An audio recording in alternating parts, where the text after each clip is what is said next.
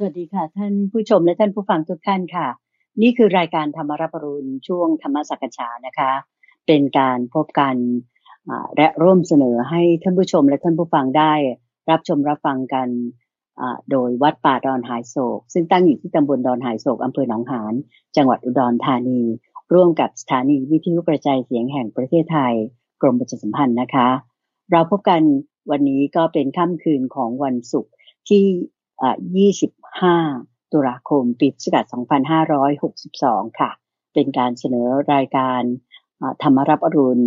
ช่วงหรือว่าซีรีส์ขุดเพชรในพระไตรปิฎกกันเหมือนเช่นเคยนะคะซึ่งสำหรับท่านผู้ชมที่ตามรับชมรายการในค่ำคืนวันนี้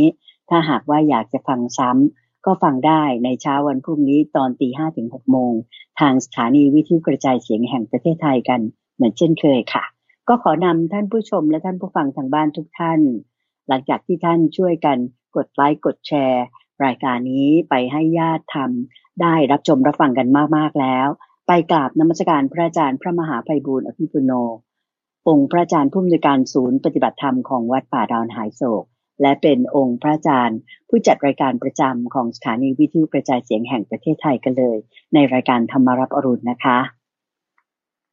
กราบนมัสการเจ้าค่ะพระอาจารย์เจ้าค่ะเจริญพรเจริญพรสาธุเจ้าค่ะเราพบกันในซีรีส์ขุดเพชรในพระไตรปิฎกกันอีกครั้งหนึ่งแล้วเจริญพรอันนี้ก็เป็นทราบว่าศุกร์นี้พระอาจารย์จะปิดจ็อบของบรรดาอุบาสกทั้งหลายที่เป็นเอตทัคคะถูกไหมเจ้าค่ะพระอาจารย์เจ้าค่ะใช่นี่คือเราเริ่มซีซั่น2มาในปีงบประมาณใหม่นี้ก็พูดถึงเรื่องของอุบาสกตอนนี้ก็เป็นตอนที่5แล้วเกี่ยวกับเรื่องของอุบาสกก็เลยคิดว่าเนื่องจากเรายังมีเรื่องที่ต้องพูดต่อกันไปอีกก็เลยคิดว่าจะวันนี้จะพยายามเพื่อที่จะไม่ได้ต้องเสียเวลามากเนี่ยเพื่อที่จะให้เนื้อหาที่เรายังมีอุบาสกที่อยู่กันถึง5ท่านด้วยกันที่ยังไม่ได้พูดถึงเนี่ยให้เนื้อหาเนี่ยจบไปในวันนี้เลยซึ่งก็มีท่านสำคัญอย่างเช่นหมอชีวกกุมารพาสเนี่ยสำคัญที่ว่าเราจะต้องพูดถึงในวันนี้อันดับแรกก่อนรู้จักกันดีว่าท่านเป็นเหมือนเป็นแพทย์ขององค์พระสัมมาสัมพุทธเจ้าเราเริ่มกันเลยพระองค์นะคะวันนี้ก็จะเริ่มที่ไล่ไปตามข้อนะคุณอาจารย์ไล่ไปตามข้อก็คือท่านอุคะคฤบดีคือไล่มาตั้งแต่ข้อ253 254 255 256แล้วก็257นะที่ต้องการจะพูดถึงในวันนี้นะอยู่ที่ว่าเวลาเราจะไปได้หรือไม่5ข้อนะท่านแรกคืออุคะคฤบดีท่านที่2คืออุคะตะคฤบดีซึ่งชื่อคล้ายๆกันแต่ว่าเป็นคนละท่านกันท่านแรกเมืองด้วยนะเจ้าค่ะใช่ท่านแรกเนี่ยคืออุคะคฤบดีเนี่ยชาวเวสาลีอยู่เมืองเวสาลีท่านที่2เนี่ยก็เป็นอยู่ในชนบทแห่งหนึ่งที่เรียกว่าบ้านหัตถีคามซึ่งอยู่ในแคว้นวัชีเหมือนกันแคว้นวัชีแต่ว่าแคว้นวัชีมีเมืองหลวงชื่อเวสาลีนั่นก็คือท่านอุคะคฤบดีแล้วก็มีชนบทปลายด้านหนึ่งที่ชื่อว่าบ้านหัตถีคามก็ชื่อโอคตะ2ท่านเนี่ยคนละคนกันแต่ว่าชื่อคล้ายๆกันเจ้าค่ะแล้วก็จะมีธรรมะอะไรต่างๆที่แบบเหมือนกันด้วยทำให้บางคนเนี่ยสับสนว่า2คนนี้เป็นคนเดียวกันแต่ว่าเป็นคนละคนกันโดยในคือต้องการจะพูดรวบกันไปเลยนะระหว่างข้อ253กับ254คืออุคะคฤบดีกับอุคตะคฤบดีอุคะคฤบดีเนี่ยเป็นผู้ที่เลิศในความที่ถวายโภชนะอันเป็นที่น่าพอใจส่วนอุคตะคฤบดีเนี่ยเป็นผู้เลิศในการอุปถากพระสงฆ์อุปถากพระสงฆ์2ท่านมีคุณสมบัติไม่เหมือนกันแต่ว่าชื่อคล้ายๆกันมีคุณสมบัติอะไรต่างๆที่ก็คล้ายๆกันด้วยในกรณีของท่านอุคะคฤบดีที่ว่าถวายโภชนะอันเป็นที่น่าพอใจเนี่ยทั้ง2ท่านเลยก็ได้ตั้งความปรารถนามาในสมัยของพระพุทธเจ้าปทุมมุตระตั้งความปรารถนามาโดยอุคะคฤบดีเนี่ยก็ได้เห็นอุบาสกท่านหนึ่งที่พระพุทธเจ้ายกย่องในความเป็นผู้ที่ถวายอาหารอันเป็นที่น่าชอบใจส่วนอุคะตะคฤบดีก็ได้เห็นอุบาสกท่านหนึ่งที่พระพุทธเจ้ายกย่องว่าในความเป็นเลิศในการได้บำรุงสงฆ์ก็เลยตั้งความปรารถนามานี้ในข้อ253อุคะคฤบดีกับ254อุคะตะคฤบดีเนี่ย ก็ยังมีคุณธรรมที่เหมือนกันพอมาเกิดในชาติสุดท้ายนั้นใช่ไหมชาติล่าสุดนะไม่ใช่ชาติสุดท้ายต่างคนเนี่ยต่างก็บรรลุโสดาบันจากการที่ได้พบพระพุทธเจ้าครั้งแรกแล้วก็ได้ฟังธรรมต่างคนต่างก็ได้เป็นอนาคามีด้วยต่างคนต่างก็ได้เป็นอนาคามีด้วยแล้วทั้งสองท่านเนี่ยพระพุทธเจ้าเนี่ยยังยกย่องด้วยคุณธรรม8ประการซึ่ง8ประการเนี่ยก็คล้ายๆกันด้วยมีรายละเอียดต่างกันนิดหนึ่งเราก็ไปดูในรายละเอียดก็เลยทำให้อาจจะสับสนได้แต่ว่าอันนี้พูดชัดเจนแล้วนะว่าเป็นคนละท่านกันโอเคเอาจุดที่ว่าต่างกันก่อนต่างกันก็คือว่าท่านแรกคืออุคครบดีเนี่ยท่านก็เป็นอยู่ในเมืองเวสาลีแล้วก็มีรูปร่างสง่างามมีร่างกายสูงโปร่งนั่นก็จึงใช้ได้ชื่อว่าอุคแล้วก็เป็นอยู่ทั้งสองคนก็อยู่ในตระกูลเศรษฐีทีนี้ธรรมะ8ประการที่พระพุทธเจ้ายกย่องท่านอุคครบดีเนี่ยก็ไม่รู้ว่ารายละเอียดนั้นคืออะไรคือพระพุทธเจ้าเนี่ยพูดขึ้นมาทั้งสองคนไม่ได้กล่าวไว้เหรอเจ้าคะพระพุทธเจ้าไม่ได้ตรัสเอาไว้คือท่านบอกว่ายกย่องอุคครบดีเนี่ยโอ้มีธรรมะอันเลิศที่แบบว่าไม่เคยมีมาก่อน8ประการก็ได้กล่าวอีกวาระหนึ่งไว้กับว่าอุคตครบดีเนี่ยก็จะมี8ประการเหมือนกันแล้วก็เข้าห้องไปหลบไปแล้วก็ไม่ได้รู้ว่าธรรมะ8ประการนั้นคืออะไรจากนั้นมีภิกษุรูปหนึ่งไปหาอุคครบดีแล้วก็ไปหาอุคตครบดีก็ไปเล่าให้ครบดีคนนั้นน่ะฟังว่าเนี่ยพระพุทธเจ้าตรัสว่าอย่างเงี้ยพระพุทธเจ้าตรัสว่าอย่างเงี้ยแล้วท่านว่ายังไงครบดีทั้งสองคนนี้ก็เลยบอกว่าก็ไม่รู้เหมือนกันนะว่าพระพุทธเจ้าเนี่ยยกย่องด้วยธรรม8ประการนี้ยังไงแต่ว่าธรรม8ประการเนี่ยมีอยู่ในตัวของข้าพเจ้าว่าอย่างนี้มีอยู่ในตัวของข้าพเจ้าซึ่งยกมาเนี่ยคล้ายๆกันโดยอุคครบดีเนี่ยบอกว่าด้วยการเห็นพระพุทธเจ้าครั้งแรกอุคครบดีเนี่ยด้วยการเห็นพระพุทธเจ้าครั้งแรกก็เลื่อมใสเลยแบบว่าโอ้จิตใจมีความเลื่อมใสมากทีนี้ในกรณีของอุคตครบดีเนี่ยท่านแบบตอนนั้นกำลังเล่นกีฬามีงานปาร์ตี้เลี้ยงสังสรรค์ดื่มสุราเมาไม้อยู่ตลอด7วันละจนวันที่7เห็นพระพุทธเจ้าที่ป่านาควันก็เลื่อมใสหายเมาเลยนี่ต่างกันแต่ว่าเป็นข้อที่1เหมือนกันนะข้อที่2ทั้ง2ท่านนี่เหมือนกันก็ตรงที่ว่าพอเลื่อมใสเสร็จปุ๊บก็นิมนต์พระพุทธเจ้ามาถวายอาหารในอาวาสของตนได้ฟังธรรมแล้วก็บรรลุเป็นโสดาบันนี่คือข้อที่2ในทันทีที่เหมือนกันนะเจ้าค่ะใช่นี่คือข้อที่โสดาบันใช่ที่เหมือนกันบรรลุโสดาบันได้ฟังเรื่องอะไรก็ได้ฟังธรรมะหมวดเดียวกันคืออนุบุพพิกถาคือเรื่องของทานเรื่องของศีลเรื่องสวรรค์เรื่อง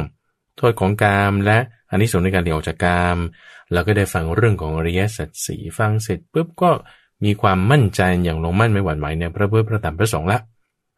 ก็จึงมีความคิดว่าโอ้ฉันต้องประพฤติพรหมจรรย์แต่ว่ายังละการอยู่ครองเรือนอะไรต่างๆไม่ได้แต่ว่าต้องการจะประพฤติพรหมจรรย์องค์5ก็คือว่าหมายความว่ายังมีรักษาศีล5นั่นแหละแต่ว่าเปลี่ยนข้อ3เนี่ย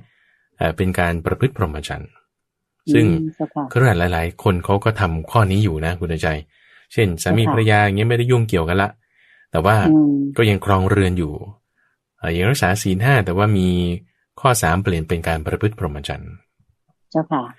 ทีนี้ทำยังไงแล้วภรรยาทำยังไงก็จึงมีธรรมะข้อที่3ที่แต่ละท่านก็คือว่าเหมือนกันก็คือว่าเอามีภรรยานี่มี4คนแต่ละท่านนี่นะมีภรรยา4คนแล้วก็บอกภรรยาทั้งหลายเนี่ยบอกว่าอ้าวตอนนี้เนี่ยฉันฟังธรรมของพระพุทธเจ้าแล้วจะสมาทานการประพฤติพรหมจรรย์แล้วพวกเธอทั้งหลายเนี่ยถ้าต้องการจะอยู่เรือนนี้นะก็อยู่ได้ใช้จ่ายทรัพย์ใช้สอยทรัพย์อะไรไปแต่เราไม่ยุ่งกันแล้วนะหรือถ้าต้องการจะกลับไปสู่เรือนแห่งบิดาของตนก็ทำได้หรือถ้าต้องการจะไปหาชายอื่นฉันก็จะยกให้ว่าอย่างนี้ก็ว่ากันเหมือนกันทั้งสองท่านเจ้าค่ะโดยภรรยาคนแรกนี่ก็บอกว่าเอางั้นถ้างั้นยกฉันให้ผู้ชายคนนั้นยกฉันให้ผู้ชายคนนั้นทั้งสองคนนี้คืออุคครบดีกับอุคตครบดีต่างก็ยกภรรยาคนแรกของตนให้ชายคนนั้นที่ภรรยาคนนั้นก็ปรารถนาใช่ไหมก็ไม่ได้มีจิตใจที่จะบอกว่าเสียดายหรือแบบว่า กระอักกระอ่วนมีความตระหนี่จะไม่ให้ไม่ให้อะไรเงี้ยไม่มีเลยด้วยความแบบมั่นใจในความที่ว่าจะตัวเองจะประพฤติพรหมจรรย์ก็นี่ก็คือยินดีสละให้ไปเลยใช่เจ้าค่ะนะนี่ในข้อที่3เจ้าค่ะส่วนในข้อที่4ก็คือว่าพอฟังธรรมแล้วรู้เรื่องของทานแล้วตัวเองก็มีจาคะสละออกมีจาคะสละออกให้กับคนที่มีศีลมีกัลยาณธรรมนี่เหมือนกันในข้อที่4ในข้อที่5นี่จะแตกต่างกันนิดหนึ่งในข้อที่5ก็คือว่าต่างก็เข้าไปหาภิกษุด้วยความเคารพแต่ไม่ได้เข้าไปหาด้วยความไม่เคารพโอเคนะห้าข้อที่5นี่เหมือนกันทีนี้ในกรณีของอุคตกฤบดีเนี่ยพอเข้าไปหาเสร็จปุ๊บทั้งสองคนก็ถ้าไม่ไปขอฟังธรรมหรือถ้าท่านไม่แสดงธรรมตัวเองก็จะแสดงธรรมให้ฟังอย่างนี้นะมีลักษณะที่เป็นแบบนี้ก็คือคุยสนทนาธรรมะกันนั่นเองไม่เรื่องใดก็เรื่องหนึ่งทีนี้ในกรณีของอุคกฤบดีเนี่ยนี่คือข้อที่6แล้วก็มักจะมีเทวดามาปราศัยด้วยเสมอกรณีของอุคกฤบดีนะมักจะมีเทวดามาปราศัยด้วยอยู่เสมอก็คือพูดง่ายๆว่ามีเทวดามาพูดคุยธรรมะกันบ่อยๆใช่คือเทวดาเนี่ยก็จะมาบอกว่าโอ้ธรรมะของพระพุทธเจ้าเนี่ยดีนะเป็นอย่างนั้นอย่างนี้ท่านก็รู้อยู่แล้วว่าธรรมะของพระพุทธเจ้าดีก็เลยคุยธรรมะในข้อต่างๆกันแล้วในข้อที่8ทั้ง2คนก็เป็นอนาคามีพยากรณ์ว่าตัวเองเป็นอนาคามีทีนี้ที่ไม่เหมือนกันในธรรมะ8ประการของทั้ง2ท่านนี้ก็คือว่ากรณีของอุคตกฤบดีเนี่ยเอาข้อ5ข้อ6เนี่ยรวบเข้าด้วยกันข้อ5ข้อ6เนี่ยรวบเข้าด้วยกันแล้วกรณีข้อที่6ของอุคตกฤบดีเนี่ยท่านพูดถึงเทวดานี่ว่าจะมีเทวดาเนี่ยมาบอกว่าภิกษุรูปเนี้ยมีคุณธรรมเป็นอรหันต์นะแบบปัญญาวิมุตติแบบอุคโตภาควิมุตติส่วนรูปนี้เป็นอนาคามีส่วนรูปนี้เป็นโสดาบันส่วนรูปนี้มีศีลเฉยๆส่วนรูปนี้โอ้เป็นคนบาปเป็นคนไม่ดีว่างี้แต่ว่าท่านเนี่ยอุคตกฤบดีเนี่ยพอรู้ฟังข้อนี้แล้วเนี่ยก็มีจิตใจชนิดที่บอกว่าเสมอกันไปหมดไม่ได้จะแบบว่าโอ้คนนี้รูปนี้ไม่ดีงั้นให้น้อยหรือไม่ให้ไม่คุยปราศัยไม่เป็นอย่างนั้นจิตใจเนี่ยเสมอกันไปหมดไม่ว่าจะภิกษุนั้นจะดีไม่ดียังไงก็ตามก็คือให้ความอุปถัมภ์เหมือนกันหมดนี่แหละทุกองค์จึงเป็นยอดในความเป็นผู้เป็นสังฆอุปถากในกรณีของอุคตกฤบดีที่ว่าเป็นยอดในข้อนี้ก็จึงมีความแตกต่างในข้อนี้ทีนี้กรณีของอุคกฤบดีคือท่านที่ว่าอยู่เมืองเป็นชาวกรุงเบสาลีเนี่ยที่บอกว่าเลิศในความที่เป็นผู้ถวายอาหารถวายภัตชั้นดีชั้นเลิศใช่ไหมเพราะว่าท่านได้เคยฟังธรรมจากพระพุทธเจ้าบอกว่าผู้ให้ของที่พอใจเนี่ยย่อมได้ของที่พอใจผู้ให้ของที่เลิศย่อมได้ของที่เลิศผู้ให้ของที่ดีย่อมได้ของที่ดีผู้ให้ของที่ประเสริฐย่อมได้ของที่ประเสริฐฟังมาอย่างนี้ก็เลยงั้นฉันก็พยายามจะให้อะไรที่มันดีเลิศประเสริฐสีสุดๆที่ตัวเองคิดว่ามันจะดีใช่ไหมก็จึงแบบว่าถวายของมีอยู่ครั้งหนึ่งตรงนี้แหละจึงเป็นจุดที่ท่านได้รับการยกย่องในข้อนี้อันนั้นก็คือถวายเนื้อสุกรอย่างดีเนื้อสุกรอย่างดีเนี่ยก็คือเป็นเนื้อสุกรที่นี่ตถาคตเขาบอกไว้นะว่าปรุงด้วยเครื่องเทศอบด้วยพุทรามีรสดีทำให้สุกแล้วหมักเอาไว้1 ปีแล้วก็จึงเอามาค่อยมารับประทานกินได้ข้อที่2ก็ถวายนาลิยะสากะนี่คือผักชนิดหนึ่งที่คลุกกับแป้งสาลีทอดด้วยน้ำมันเนยปรุงด้วยเครื่องปรุงอะไรอร่อยๆ4 ชนิดแล้วอบเอาไว้ก็คือเหมือนขนมชนิดหนึ่งที่ทำจากผักแล้วข้อที่3ก็คือว่าถวายเตียงไม้จันทร์ที่เป็นแผ่นไม้ในยาว2 ศอกคืบแล้วก็ถวายให้พระพุทธเจ้าเจ้าค่ะไม้จันทร์นี่ก็จะหอมถูกไหมเจ้าค่ะหอมใช่เวลานอนแล้วก็สบายไปเลยเจ้าค่ะแล้วก็ยังถวายของควรเคี้ยวควรอะไรต่างๆที่มีรสประณีตเขาก็อธิบายโดยในรายละเอียดที่แบบว่าเลิศหรูอลังการมากนำกลีบมาทอดนำเกสรมาทอดปรุงอะไรต่างๆอย่างดีนี่แหละอันนี้ก็จึงเป็นที่มาในความที่ท่านนั้นได้รับตำแหน่งในความที่เป็นผู้ที่ถวายโภชนะเป็นที่น่าชอบใจ เจ้าค่ะเรียกว่าอาหารหรือภัตตาหารที่มาถวายพระพุทธเจ้าเนี่ยท่านจะคัดเลือกชนิดที่เรียกว่าอย่างดีงดงามเรียกว่าทำอย่างเจ้าค่ะแบบทำอย่างประณีตมากๆค่ะนะเจ้าค่ะจึงจะมานำมาถวายเจ้าค่ะแล้วก็รายละเอียดต่างกันนิดหนึ่งในข้อที่8ที่บอกว่าตัวเองเป็นอนาคามีนี่นะของอุคคฤบดีเนี่ยท่านก็จะบอกว่าตัวเองเป็นอนาคามีไม่สงสัยเลยว่าฉันจะละเรื่องร้ายรัดเบื้องต่ำ5อย่างได้หรือยังพระบาทละได้แล้วแต่ว่ากรณีของอุคตคฤบดีเนี่ยท่านบอกว่าอย่างนี้บอกว่าถ้าสมมติว่าฉันตายไปเนี่ยไม่เป็นที่ประหลาดใจเลยไม่เป็นที่อัศจรรย์ใจเลยถ้าพระพุทธเจ้าจะพยากรณ์ว่าอุคตคฤบดีเนี่ยไปเกิดเป็นอนาคามีอยู่ในชั้นพรหมเพราะว่าชั้นละโอรัมภากิรสังโยชน์ร้ายรัดเครื่องร้ายรัดเบื้องต่ำ5อย่างได้แล้วว่าอย่างนี้จะมีลีลาที่พูดแตกต่างกันไปนิดหนึ่งจุดหนึ่งที่เหมือนกันในข้อสุดท้ายก็คือว่าคฤบดีทั้งสองท่านเนี่ยคุณใจถึงแม้ว่าจะเป็นคฤหัสถ์ครองเรือนนะปริยาอะไรนี่ไม่เอาละแต่ก็ต้องบริหารจัดการเรื่องราวในครัวเรือนดูแลทรัพย์สินต่างๆเนี่ยแต่จิตใจเนี่ยน้อมไปเพื่อที่จะตรัสรู้ธรรมเพราะฉะนั้นเวลาไปถามคำถามพระพุทธเจ้าเนี่ยก็ถามว่าอะไรเป็นเหตุให้ไม่ปรินิพพานหรืออะไรเป็นเหตุให้คนปรินิพพานคือถามที่เกี่ยวกับเรื่องของมรรคผลนิพพานเลยจี้จ่อเข้าไปตรงจุดที่เป็นมรรคผลนิพพานเลยนี่ก็พระพุทธเจ้าก็ตอบ2นัยยะแตกต่างกันโดยบอกกับอุคคฤบดีบอกว่าอันนี้เพราะตัณหาคนมีตัณหาก็จึงไม่ปรินิพพานคนถ้าละตัณหาได้ก็ปรินิพพานแต่บอกกับอุคตคฤบดีบอกว่าคนมีอุปาทานก็จะไม่ปรินิพพานถ้าคนไม่มีอุปาทานนี่ก็จะปรินิพพานโอเคนะเพราะมี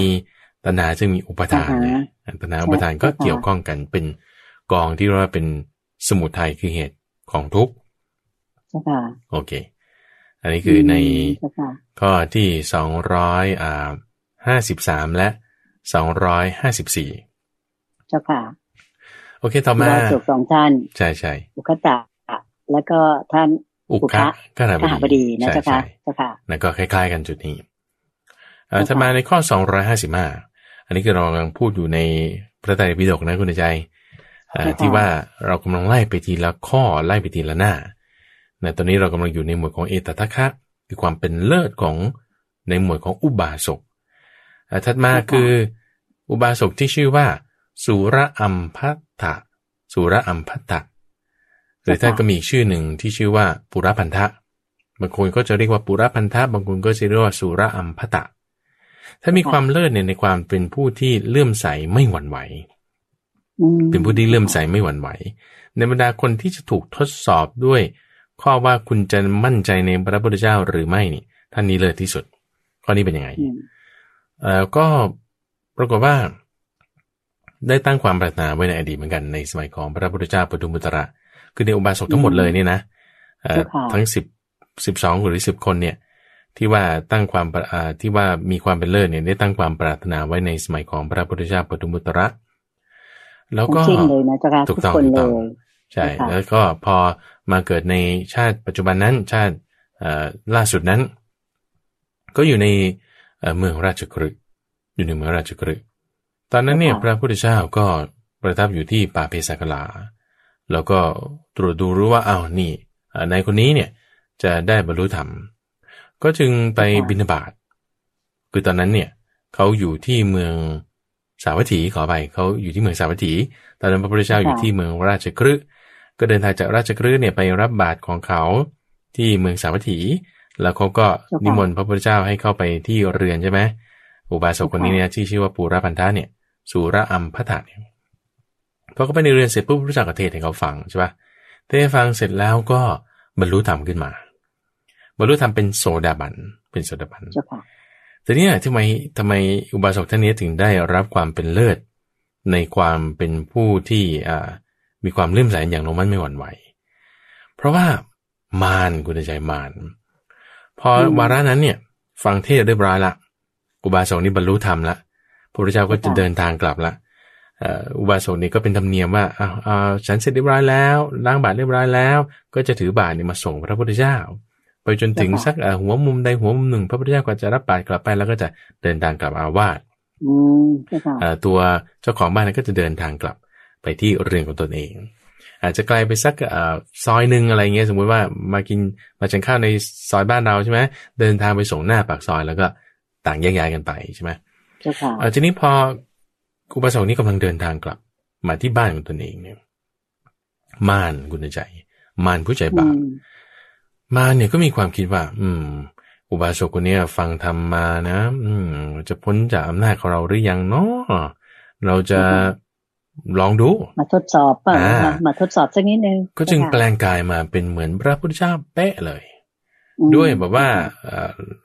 มหาบุรุษ32ประการ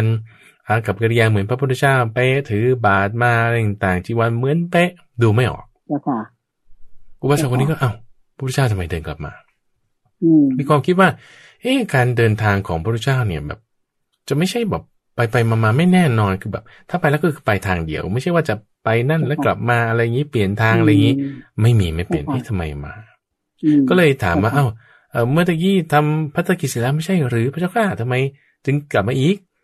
มาในร่างพระพุทธเจ้าก็เลยบอกว่าโอ้ตะกี้แสดงธรรมให้ฟังเนี่ยมีอยู่ข้อนึงกล่าวคลาดเคลื่อนไปเลยจึงจะมาแก้ให้มันถูกอีตาอุบาสกท่านนี้ก็เลยบอกมันจะเป็นไปได้เหรอที่ว่าพระพุทธเจ้าจะตรัสคำใดคำหนึ่งแล้วเปลี่ยนแปลงไม่เป็นสองมันเป็นคำพูดที่จะไม่เป็นสองทำไมถึงจะมาว่าเป็นอย่างนี้มาในร่างพระพุทธเจ้าก็เลยบอกว่าตะกี้เนี่ยที่บอกว่ารูปไม่เที่ยงเนี่ยจริงๆแล้วมันไม่ใช่งั้นรูปมันเที่ยงเวทนาที่บอกว่าเป็นทุกข์เนี่ยจริงๆไม่ใช่งั้นมันจะเป็นสุขก็มีสัญญาที่บอกว่าเป็นอนัตตาเนี่ยจริงๆมันไม่ใช่สิ่งที่เป็นอนัตตามันก็มีว่าอย่างนี้คือพูดถึงว่ารูปเป็นสัญญาสังขารวิญญาณขันธ์ห้าใช่ไหมไม่เที่ยงเป็นทุกข์เป็นอนัตตานี่คือคำสอนของพระพุทธเจ้าอยู่แล้วตั้งแต่สอนเรื่องนี้เป็นอย่างมากแต่พอมาด้วยร่างเดิมแต่ว่าคำพูดใหม่บอกว่าขันธ์ห้านั่นน่ะที่ว่าไม่เที่ยงเป็นทุกข์เป็นอนัตตาเนี่ยจริงๆแล้วมันเที่ยงเป็นสุขและเป็นอัตตาเธอจงจำไว้อย่างนี้ตรงข้ามกันเลยตรงข้ามกันเลยอีตาหมอนี่ก็เลยบอกว่าท่านเป็นมารใช่ไหมถามเลยใช่ไหมรู้เลยว่าท่านเป็นมารใช่ไหมรู้ทันทีเจ้าค่ะก็เลยบอกว่าโอ้ยแล้วก็แบบคือเขามีลีลาของคนในสมัยพุทธกาลนะคุณเดชเขาจะใช้ลีลาแบบดีดนิ้วเนี่ยก็คือเหมือนกับสมัยปัจจุบันเราชูนิ้วกลางให้เลยอย่างเงี้ยนะคือดีดนิ้วขึ้นมาว่าอย่ามายุ่งหรือว่าแบบว่ากันแบบเป็นสัญลักษณ์ที่แสดงในความที่บอกว่าแบบให้ไปไกลๆไม่นับถืออย่างมากเลย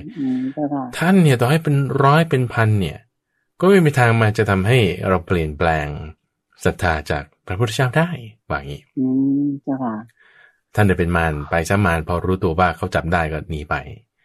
ก็เลยพอเวลาเย็นจัดการงานอะไรต่างๆในเรือนแล้วก็ไปเล่าให้พระพุทธเจ้าฟังเรื่องนี้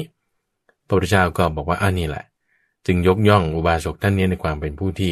เลื่อมใสอย่างแน่นแฟ้นอย่างไม่หวั่นไหวซึ่งเรื่องนี้เราเคยได้ยินกุณใจกรณีของคนเห็นใจคนหนึ่งที่เป็นโรคเรื้อนชื่อว่าสุปพุทธะที่เป็นคนโรคเรื้อนใช่ไหมที่ว่าตอนนั้นพระพุทธเจ้าไปแสดงธรรมให้ฟังอยู่ในอาวาสตัวเองพอได้ยินว่าพระพุทธเจ้าจะเสด็จมาก็เลยไปฟังธรรมแต่กลัวคนเขารังเกียจนั่งอยู่โน่นท้ายศาลาฟังก็ฟังแล้วฟังไปเสร็จปุ๊บบรรลุเป็นโสดาบันก็เลยบอกโอ้โหมันเลิศจริงๆเนาะความเป็นโสดาบันเราจะไปบอกพระพุทธเจ้าว่าถึงแม้ว่าเราจะเป็นโรคเรื้อนก็เป็นเงินทองอะไรก็ไม่ค่อยมีเป็นคนต่ำต้อยแต่ได้ทรัพย์ใหญ่แล้วคือโสดาบันก็เลยจากท้ายศาลาจะไปหน้าศาลาเนี่ยเพื่อที่จะบอกพระพุทธเจ้าเรื่องนี้ก็มีคนทดสอบเหมือนกับกรณีนี้เลยแต่ว่าคนทดสอบที่มาทดสอบเนี่ยเป็นท้าวสักกะเทวราชท้าวสักกะเทวราชเนี่ยมาในร่างของท้าวสักกะเทวราชไงคุณใจพอมาในร่างของท้าวสักกะเทวราชใช่ว่าเนี่ยฉันเป็นท้าวสักกะเทวราชนะจะให้สมบัติที่เป็นสมบัติของพระเจ้าจักรพรรดิกับเธอได้แต่ว่าขอให้เธอประกาศเถิดว่าพระพุทธเจ้าเนี่ยไม่มีจริงหรอกเป็นแค่เรื่องในตำนาน พระธรรมเนี่ยก็เป็นแค่สิ่งที่อยู่ในตำราไม่สามารถทำได้จริงสงฆ์ที่ปฏิบัติดีปฏิบัติชอบอะไรนี้ไม่มีแล้วมีแต่เรื่องที่เขาเล่ากันมาให้เธอพูดอย่างนี้แล้วสมบัตินี้จะเป็นของเธอว่าอย่างนี้ใช่ค่ะแต่สุภพุทธะเนี่ยก็เลยบอกว่าท่านเป็นใครทำไมมาว่าอย่างนี้คือเราจะเห็นได้ว่า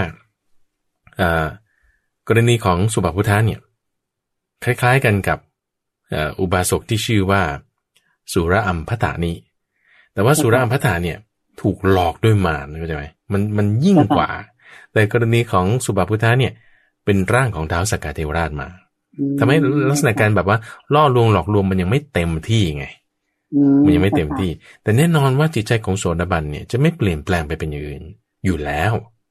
เข้าใจไหมมีศรัทธาอย่างลงมั่นไม่หวั่นไหวในพระพุทธพระธรรมพระสงฆ์นะถูกต้องแล้วข้อที่จะมาหลอกลวงเนี่ยเขาก็หลอกลวงเรื่องขันธ์ห้ามาเนี่ยหลอกลวงเรื่องขันธ์ห้าในขณะที่สุภพุทธะเนี่ยหลอกลวงเรื่องรัตนสาม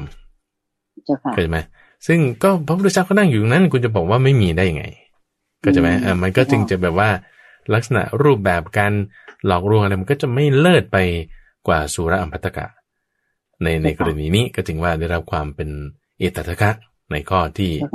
255นี้ส่วนรายละเอียดอื่นถ้าไม่ได้พูดถึงเลยว่าตายเมื่อไรบรรลุธรรมอะไรยังไงก็เป็นโสดาบันว่าอย่างนี้นี่คือในข้อที่255นะ255วันนี้เราทำเวลากันนิดหนึ่งคุณใจก็รายละเอียดมีประมาณนี้เท่านั้นเองเอาต่อมาเรากำลังพูดถึงอีกองค์หนึ่งซึ่งชาวพุทธเรารู้จักท่านดีมากๆใช่นั่นก็คือชีวกโกมารพัสเป็นผู้ที่มีความเลิศในการเป็นผู้ที่แบบมีคนรักเป็นที่รักของประชาชนทั่วไปท่านใช้คำว่าเป็นผู้ที่เลื่อมใสเฉพาะบุคคลนี่คือหมายถึงว่าแต่ละคนเลยอินดิวิวดเนี่ยแต่ละคนเนี่ยเลื่อมใสในตัวท่านเลื่อมใสในท่านหมดเลยใช่ทำไมท่านถึงเป็นอย่างนั้นได้เพราะไปเที่ยวรักษาคนไงเที่ยวรักษาคนนั้นเที่ยวรักษาคนนี้คนนั้นก็เลยให้ผ้าบ้างให้เงินบ้างนึกถึงรักอะไรกันอย่างนี้บ้างก็เลยมีความเป็นเลิศในทางด้านนี้แล้วก็ยังเลื่อมใสมาถึงปัจจุบันเลยนะเจ้าค่ะทุกวัดนี้ก็จะมีรูปของท่านก็คือเราเรียกว่าอาจารย์หมอชีวกโกมารพัสอะไรประมาณนี้นะใช่ชาวบ้านจะเรียกกันอย่างนั้นอะไรประมาณนี้ใช่เรื่องราวของท่านเป็นยังไงก็คือว่าตั้งความปรารถนาไว้ในสมัยของพระพุทธเจ้าปทุมพุทธรัตน์นั่นแหละทีนี้มาในชาติสุดท้ายนี่คืออาตมาต้องการจะลงไปในรายละเอียดว่าที่ว่าท่านเป็นเลิศและเป็นหมอแล้วทำไมคนถึงมีการนับถือมากเนี่ยเพราะว่าเรื่องราวเนี่ยเขาเขียนไว้ยาวมากเลยในใจในข้อแรกก่อนกำเนิดของท่านก่อนกำเนิดของหมอชีวกก็เป็นลูกของนางโสเภณีเป็นลูกของนางโสเภณีคือพ่อเนี่ยก็ไม่รู้ว่าใครเป็นพ่อก็จะไม่รู้ใครเป็นพ่อคือโสเภณีเนี่ยพอคือสมัยก่อนนั้นเนี่ยเขามีเรื่องราวของโสเภณีเนี่ยเกิดขึ้นที่แคว้นเวสาลีแล้วก็ที่เกิดขึ้นเนี่ยก็เพราะว่ามีผู้หญิงนางหนึ่งเนี่ยโอ้ยสวยงามมากจนกระทั่งว่าพวกเจ้าลิชวีเนี่ยสู้กันเพื่อที่จะชิงนางคนนี้ทำไมเราเป็นคนพวกเดียวกันจะมาทะเลาะกันทำไมเอางี้ละกันแล้วก็ประมูลเอาว่าใครอยากอยู่กับนางคนนี้ขึ้นเนี่ยก็จ่ายทรัพย์เท่านี้คอนเซปต์เรื่องการใช้ทรัพย์ซื้อความสุขจากสตรีเนี่ยก็จึงเริ่มมีมาตั้งแต่ตอนนั้นใช่ไหมอันนี้คือแบบเขาเขียนไม่ได้ตำรานะก็ว่าตามนั้นเจ้าค่ะทีนี้พอคอนเซปต์แบบนี้มาเนี่ยคือเนื่องจากว่าในแคว้นเวสาลีเนี่ยเขาไม่ได้มีกษัตริย์คนใดคนหนึ่งที่ว่าเป็นใหญ่กว่าทุกคนคือปกครองกันด้วยระบอบสภาเพราะฉะนั้นคนที่มาอยู่ในระบอบสภาเนี่ยก็มีสิทธิ์เหมือนกันน่ะเพราะฉะนั้นฉันก็มีสิทธิ์เหมือนกันเธอก็มีสิทธิ์เหมือนกันแล้วจะทำไงสู้กันเหรอเอางี้แล้วกันเราตกลงกันดีๆใช้จ่ายทรัพย์บ้างใช้แบบเงื่อนไขอะไรต่างๆบ้างทางการทูตบ้างคอนเซปต์เรื่องโสเภณีเนี่ยก็จึงใช้ไปในทุกๆแคว้นในสมัยชมพูทวีปนั้นก็มีโสเภณีนางหนึ่งชื่อว่าสาลาวดีก็ใช้ชีวิตแบบความเป็นโสเภณีเนี่ยแหละนะแล้วก็โสเภณีเนี่ยเขาก็จะมีข้อปฏิบัติอันหนึ่งก็คือว่าถ้าวันไหนตั้งครรภ์เพราะว่าเกิดความผิดพลาดในเรื่องของการให้บริการต่างๆก็จะลักษณะว่าจะรับแขกไม่ได้ใช่ไหมเขาก็จะบอกว่าช่วงนี้ป่วยไม่รับแขก9 เดือนพอคลอดลูกออกมาถ้าลูกเป็นผู้หญิงก็รับไว้ในสำนักของตน ถ้าลูกเป็นผู้ชายทิ้งไปในป่าช้าบ้างลอยไปตามน้ำบ้างอะไรบ้างเจ้าค่ะก็ปรากฏว่าเขาทิ้งไปในกองขยะให้ฝูงกามากินแต่ว่าฝูงกาทำอะไรไม่ได้ตอนนั้นก็มีสมัยหนึ่งที่เจ้าชายอภยราชกุมารซึ่งเราอาจจะเคยได้ยินชื่อของอภยราชกุมารนี่ก็เป็นลูกของโสเภณีเหมือนกันแต่เป็นลูกโสเภณีที่เกิดจากพ่อคือพระเจ้าพิมพิสารพ่อคือพระเจ้าพิมพิสารไปมีสัมพันธ์อะไรกับโสเภณีเสร็จแล้วมีลูกออกมารู้ว่าเป็นลูกของตนเพราะว่าแหวนที่ตัวเองเคยให้เอาไว้ก็เลยเอางั้นเป็นอภยราชกุมารขึ้นมาราชกุมารเนี่ยก็รู้ว่าไอ้เด็กคนนี้ทำไมมาอยู่ตรงนี้ไม่มีพ่อไม่แม่งั้นฉันก็รับเลี้ยงเอาไว้ก็เลยหมอชีวกเนี่ยก็จึงเหมือนกับว่าเป็นลูกบุญธรรมของอภยราชกุมารซึ่งภายหลังอภยราชกุมารเนี่ยก็ออกบวชเหมือนกันออกบวชแล้วก็มาแสดงธรรมให้แม่ที่เป็นโสเภณีของตนเนี่ยได้ฟังธรรมแล้วก็บรรลุธรรมได้ทีนี้กลับมาที่ว่าเรื่องของหมอชีวกนี่ก็จะมีน้องสาวด้วยที่ชื่อว่านางสิริมาก็เป็นโสเภณีเหมือนกันเพราะว่าเป็นลูกสาวใช่ไหมเป็นลูกสาวแม่ก็ต้องเก็บไว้ในสำนักของตนเก็บไว้อยู่ในสำนักแล้วจะเป็นสืบทอดอาชีพนี้ใช่ทีนี้ในกรณีของหมอชีวกเนี่ยทำไมถึงมาเป็นหมอได้พอเจ้าชายอภยะเนี่ยนะรับมาเสร็จปุ๊บว่าตรงนั้นมีอะไรมีเด็กอยู่เด็กยังมีชีวิตหรือไม่มีชีวิตอยู่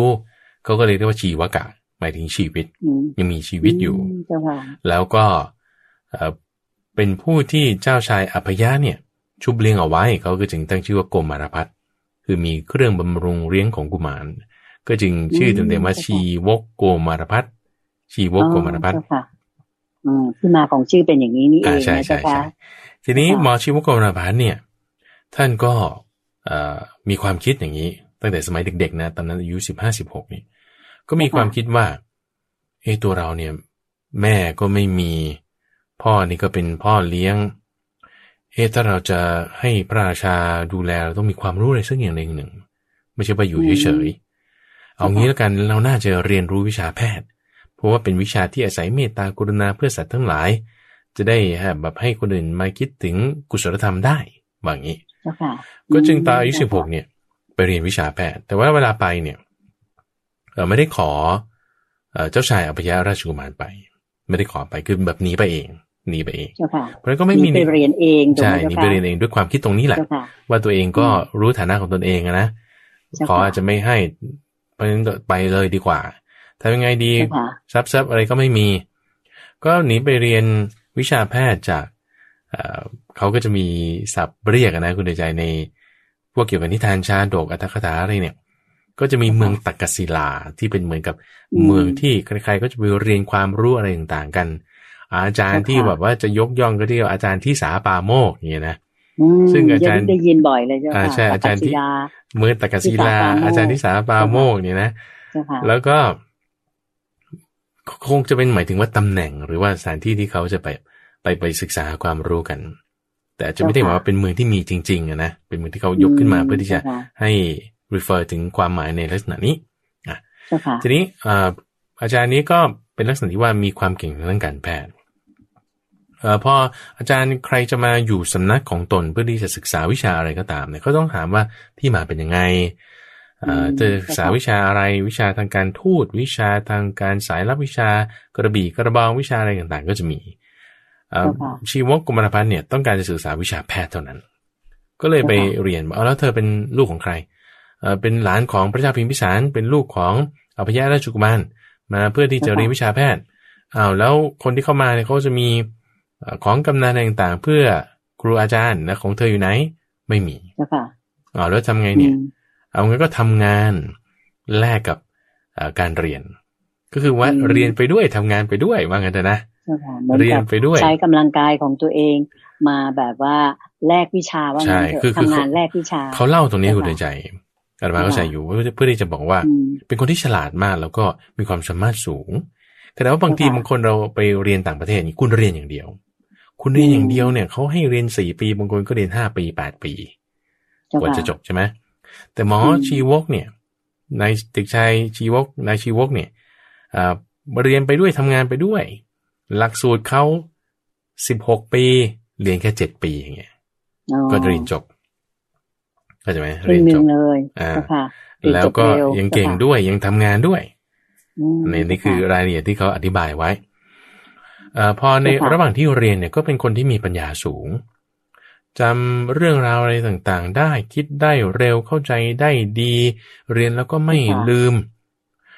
แล้วยังไงดีคุณครูก็เลยอาจารย์ที่สอนวิชาแพทย์เนี่ยก็เลยบอกว่านี่เธอเรียน7 ปีแล้วเนี่ยมันเรียนหมดแล้วเอางี้แล้วกันสอบ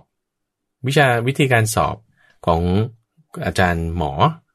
กับหมอให้กับพ่อชีวกเนี่ยก็คือว่าเอางี้เธอถือเสียมไปอันหนึ่งไปเดินดูทั่วรัศมี1 โยชน์รอบเมืองตักกศิลาเนี่ยดูซิว่ามีอะไรที่ไม่สามารถใช้ทำปัญญาได้ไหม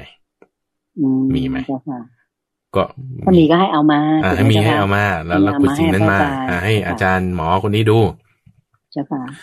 ในชีวกนี้ก็รับคำแล้วก็ถือเดินทางไปรอบเมืองกลับมาเนี่ยมือเปล่าเพราะว่าไม่พบอะไรที่ไม่สามารถใช้ปัญญาได้เลยอาจารย์ก็เลยบอกว่านี่งั้นเธอเรียนจบแล้วถูกแล้วนั่นทุกอย่างสามารถใช้ปัญญาได้แล้วทีนี้งั้นเธอกลับบ้านเมืองของตนเองได้อาจารย์ก็มีความคิดอย่างนี้ในใจบอกว่าถ้าเราจะให้เสบียงสำหรับเดินทางมาเป็นเดินทางไกลเมืองตักกศิลาเนี่ยถ้าให้เสบียงไว้เพียงพอกับที่ว่าจะเดินทางถึงเมืองที่ตัวเองมาเลยเนี่ยเขาจะแบบไม่ได้ใช้วิชาในการที่จะแบบจะหาเลี้ยงชีพก็เป็นการทดสอบอีกงั้นเอาให้เสบียงแบบบายว่าให้เสบียงน้อยเอาไว้ใช่ให้เสบียงนิดหน่อยเท่านั้นเองแล้วก็ให้ออกเดินทางไปตัวเองออกเดินทางไปเนี่ยจากเมืองตักกศิลาก็ต้องมาผ่านเมืองสาวัตถีแล้วก็ไปถึงราชคฤห์ได้ใช่ไหมตักกศิลามาสาวัตถีไปราชคฤห์ปรากฏว่าเดินทางมายังไม่ถึงตกถึงเมืองสาวัตถีด้วยซ้ำไปตกที่เมืองสาเกตซะก่อนเสบียงหมดพอดีเสบียงหมดพอดีทำไงก็ออกหาจ็อบแล้วจ็อบแรกคุณเดินใจจ็อบนี่คือหมายถึงว่าเป็นหมอรักษาคนครั้งแรกเจ้าค่ะไปรักษาเศรษฐีที่จะหาเงินมาหรือว่าสำหรับเดินทางต่อตัวเองมีอะไรทานใช่ในระหว่างเดินทางใช่เจ้าค่ะก็คือนี่เป็นจุดที่ว่าทดสอบความสามารถครั้งแรกว่าคุณตกในสถานการณ์น่ะแล้วคุณแบบไม่มีอะไรเลยแล้วคุณจะสามารถที่จะใช้ความรู้ที่คุณมีเลี้ยงชีพได้ไหมเพราะว่าคนเนี่ยมันจะเห็นความสามารถกันก็ต่อเมื่อตอนที่ตกอยู่ในสถานการณ์ก็จะคือสมมติว่าคุณอยู่สบายๆไปถึงเมืองหลวงของตัวเองแล้วได้รับตำแหน่งแล้วก็สบายละมันก็จะไม่เห็นค่าหรือจะไม่ได้ทดสอบความสามารถของตนเจ้าค่ะในข้อแรกเลยที่ว่าทดสอบความสามารถของหมอชูก็คือว่าไปรักษาภรรยาของเศรษฐีคนหนึ่งที่เมืองสาเกตปวดหัวปวดศีรษะเรื้อรังมานาน7 ปีจนกระทั่งหาหมอคนไหนมารักษาใช้เงินไปมากมายอะไรต่างๆโอ้ยก็ไม่หายจนกระทั่งหมดความหวังแล้วฉันก็คงจะเป็นอย่างนี้แหละไปตลอดกาลหมอชีวกทำไงก็เที่ยวประกาศว่าในเมืองนี้มีใครที่มีปัญหาอะไรบ้างไหมฉันจะรักษาให้ก็เลยพอคนเขาได้ยินว่าเนี่ยภรรยาเศรษฐีมีปัญหานี้ปวดหัวอาจารย์เจิมไปรักษาดูพอไปถึงที่เรือนเขาบอกว่าโอ้ยไม่มาแล้วอย่าให้มาใครก็รักษาไม่หายเธอไม่ต้องมาหรอกบอกหมอชีวกหมอชีวกก็เลยว่านี่ให้ลองสักครั้งหนึ่งนะถ้าผมว่าไม่หายไม่กินเงินไม่ต้องเอาเงินแต่ก็ลองขอแค่ครั้งเดียวหมอชีวกเนี่ยก็เลยตรวจดูอาการต่างๆก็เลยปรุงยาขึ้นมาขนาดหนึ่งโดยให้ขอเนยใสมาแล้วก็เอาเนยใสมาปรุงกับส่วนผสมของยาอะไรต่างๆของตัวเองเนี่ยหมอชีวกเนี่ยสังเกตเห็นว่ามีครั้งหนึ่งที่เอายานั้นเนี่ยกรอกเข้าไปในจมูกของภรรยาเศรษฐีคนนี้ภรรยาเศรษฐีเจ้าค่ะใช่แล้วก็ปรากฏว่าเนยใสบางส่วนเนี่ยมันพุ่งออกจากปากเขาก็เลยให้คนใช้ของตนเนี่ยมาซับเอาเนยใสไว้หมอชีวกสังเกตเห็นก็เลยโอ้คือพุ่งออกจากปากแล้วก็ถ่ายลงในกระโถนนะยังต้องเอาสำลีซับเอาไว้เพื่อที่จะเอาไปใช้ต่อเนี่ยก็เลยคิดว่าโอ้โหนางนี่เนยใสสกปรกขนาดนี้ยังจะเอามาสำลีซับเอาไว้ยังเอามาใช้ต่อขี้เหนียวมากขนาดนี้เนี่ยขี้เหนียวมากจริงๆเนี่ยแล้วฉันจะได้ค่ารักษาไหมเนี่ยแต่ภรรยาเศรษฐีเนี่ยสังเกตเห็นอาการของหมอชีวกก็เลยรู้ก็เลยบอกว่า เนยใสที่ทิ้งแล้วเนี่ยนะแล้วเก็บมาซับไว้เพื่อที่จะใช้เนี่ยคือบางทีใช้เป็นยาสำหรับพวกธาตุกรรมกรได้เติมตะเกียงได้แต่ว่าไม่ต้องกังวลหรอกค่าหมอของท่านเนี่ยไม่ลดลงหรอกหมอก็ดึงรักษาแบบให้เต็มที่เลยเต็มที่เลยเนี่ยก็จึงด้วยการปรุงยาครั้งเดียวหยอดเข้าไปในจมูกแล้วก็ปรากฏว่าอาการที่ทนมา7 ปีเนี่ยหายด้วยการใช้ยานัดที่ทำจากเนยใสมีข้อที่หนึ่งนะยานัดที่ทำจากเนยใสปรุงอะไรต่างๆให้หายในครั้งเดียวรักษาวันนั้นเนี่ยได้เงินจากภรรยาเศรษฐี 4,000 ลูกชายให้อีก 4,000 บุตรสะใภ้ให้อีก 4,000 สามีให้อีก 4,000 4,4 เป็น16ได้เงิน 16,000 กหาปณะครั้งแรกเลยเยอะเลยนะเจ้าค่ะก็จึงมี